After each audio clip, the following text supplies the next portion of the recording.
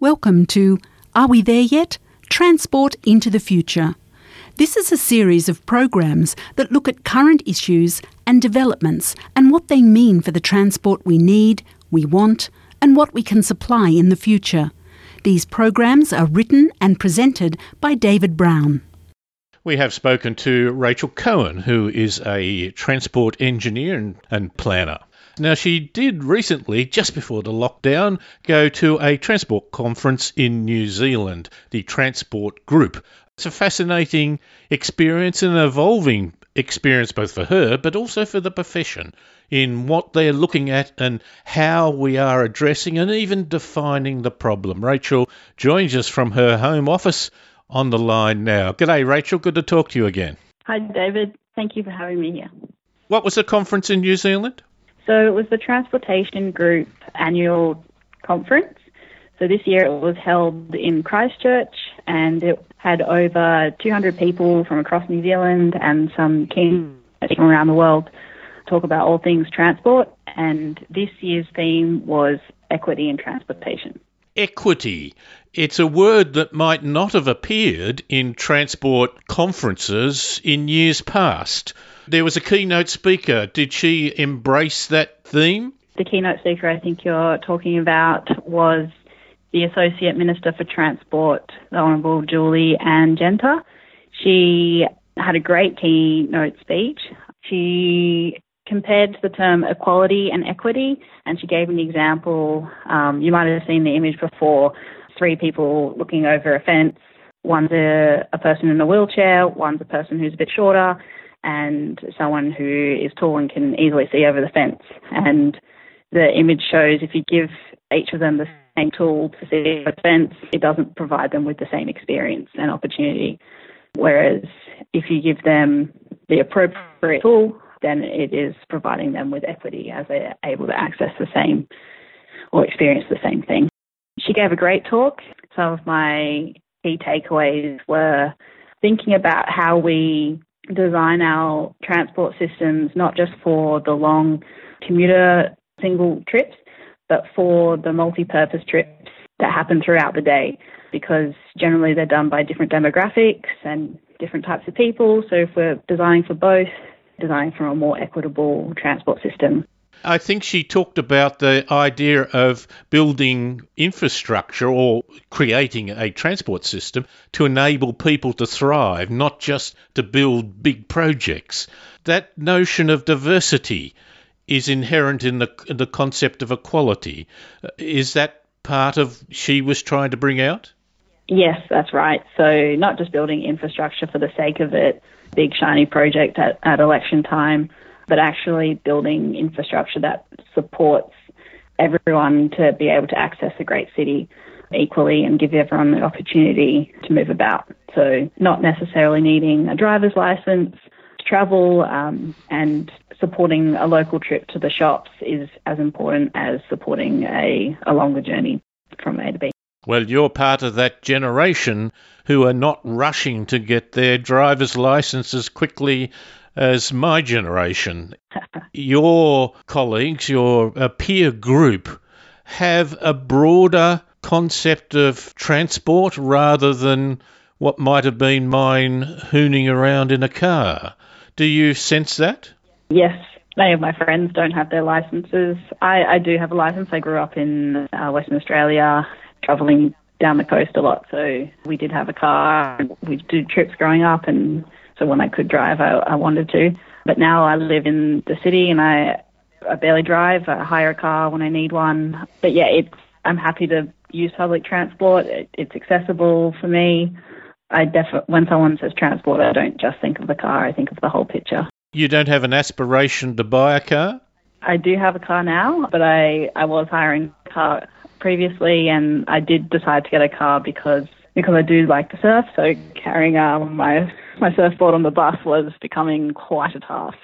One of the speakers was David Sim. He was from Gehl Architects, I believe. What did he talk about in terms of human behaviour? Yes, so David Sim, he's part of Gehl Architects. He had a very charismatic presentation, had great images from all these beautiful European cities that he's worked in, And he was really interested in bringing across the message of people respond to the environment that they're in.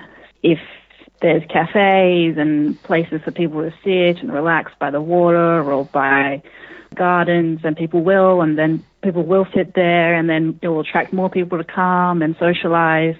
So he was trying to describe that if we want people to interact, well, then we've got to design places where people can interact. And he showed a lot of different small interventions that completely changed the feel of the urban environment. So things such as pavement types, raised platforms for pedestrians to cross, separated cycle lanes, and it was a great example of some good case studies around the world.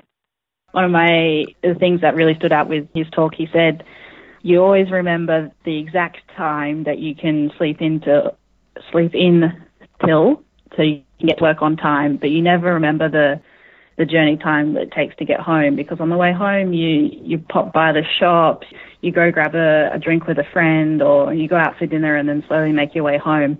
But in the morning you sleep in, or you leave the house at exactly the last minute before you can get to work so you're not late. Do you think he was describing you? Maybe.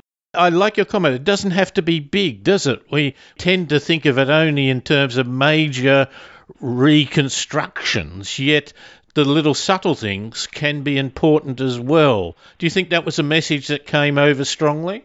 Indeed. Even small things like changing the priority at an intersection so it's automatically on pedestrian crossing in an area where there's lots of pedestrians crossing and moving about, instead of waiting even if there's no cars. Like small things like that change the environment.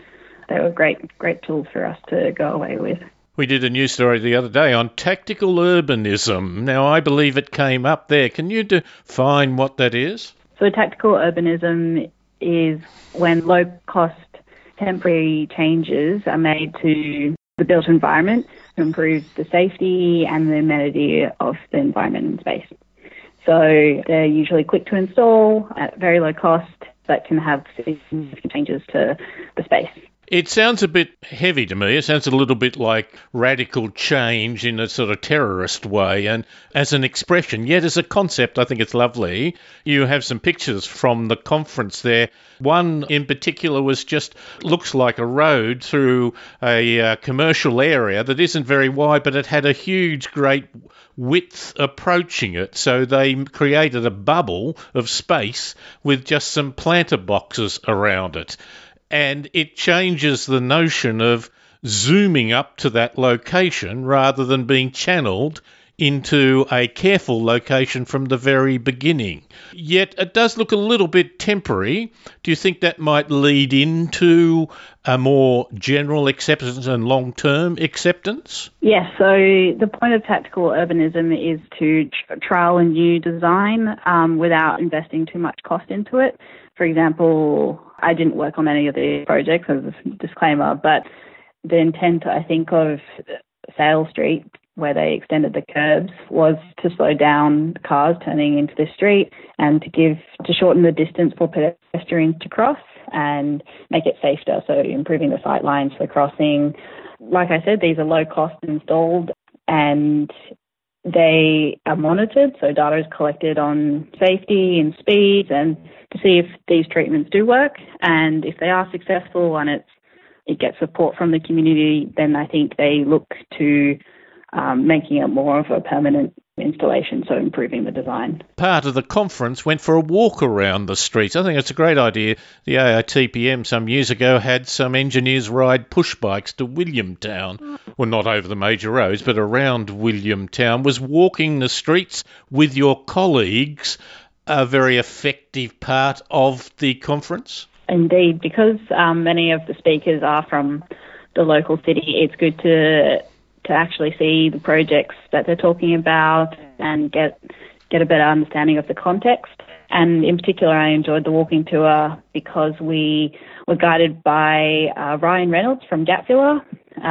He works for a social enterprise, was the 2011 earthquake as an enterprise that would work with the community and developers and the public sector to create projects and different initiatives that will bring people back to the city centre. I didn't know this before I went there, but the city centre was actually closed for about 4 years. So that meant a lot of people moved to the fringes of the city and weren't coming into the city. So it was very quiet and all the demolished buildings were starting to get vandalised. So to bring more people back into the city, they started these different initiatives, and he showed us examples of this bike path for commuters so they could go on. It was a slight detour from the straight bike path, but it had a different terrain and it was meant to be seen as more enjoyable and something different for your commute. There was a community tool shed, so if you didn't want to buy big expensive tools that you only use once in a chair, you could come and use this community tool shed. And there were different youth activities like bouldering, a space they could rent, a basketball court. There's lots of famous graffiti artists that are coming out of Christchurch. So there were spray can walls that people who wanted to learn how to spray can could practice on, which I thought was great.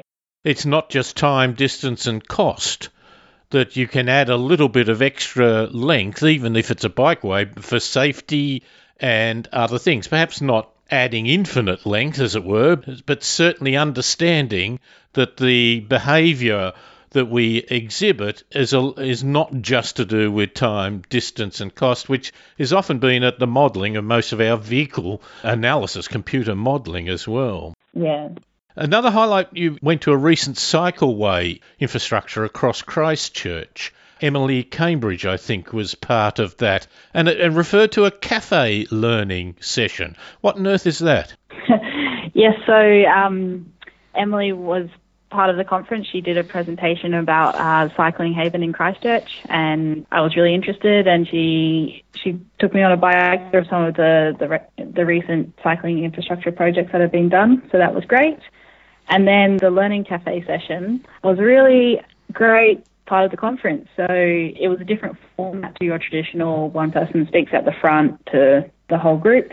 They had a room set up with, it was about 10 tables, and at each table you could fit about 6 people, and there was one person presenting their idea or topic or their research for about 5 minutes, and then you had 5 minutes to discuss that with them and ask questions. So it was a lot more conversational and relaxed, and it was a good way to interact with the person presenting the data and all the theory.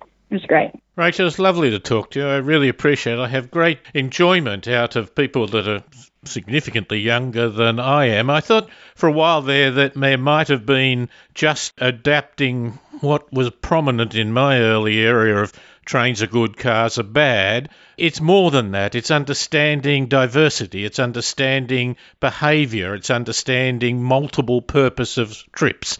And I think you've enunciated that and learnt from that New Zealand experience greatly. It's great to talk to you. Thank you very much for your time. Thank you very much, David. And that was Rachel Cohen, who works for Arup and went to New Zealand for a major conference and obviously came back enthused but informed and passionate about what she's doing as a transport engineer and planner. Are we there yet? Transport into the Future is produced by Driven Media. Driven Media specialise in communicating technical and scientific information to professionals and the public, and also facilitates planning and behaviour change in groups and organisations. You can send comments or suggestions to feedback@drivenmedia.com.au. All the participants have agreed to the recording and distributing of their comments.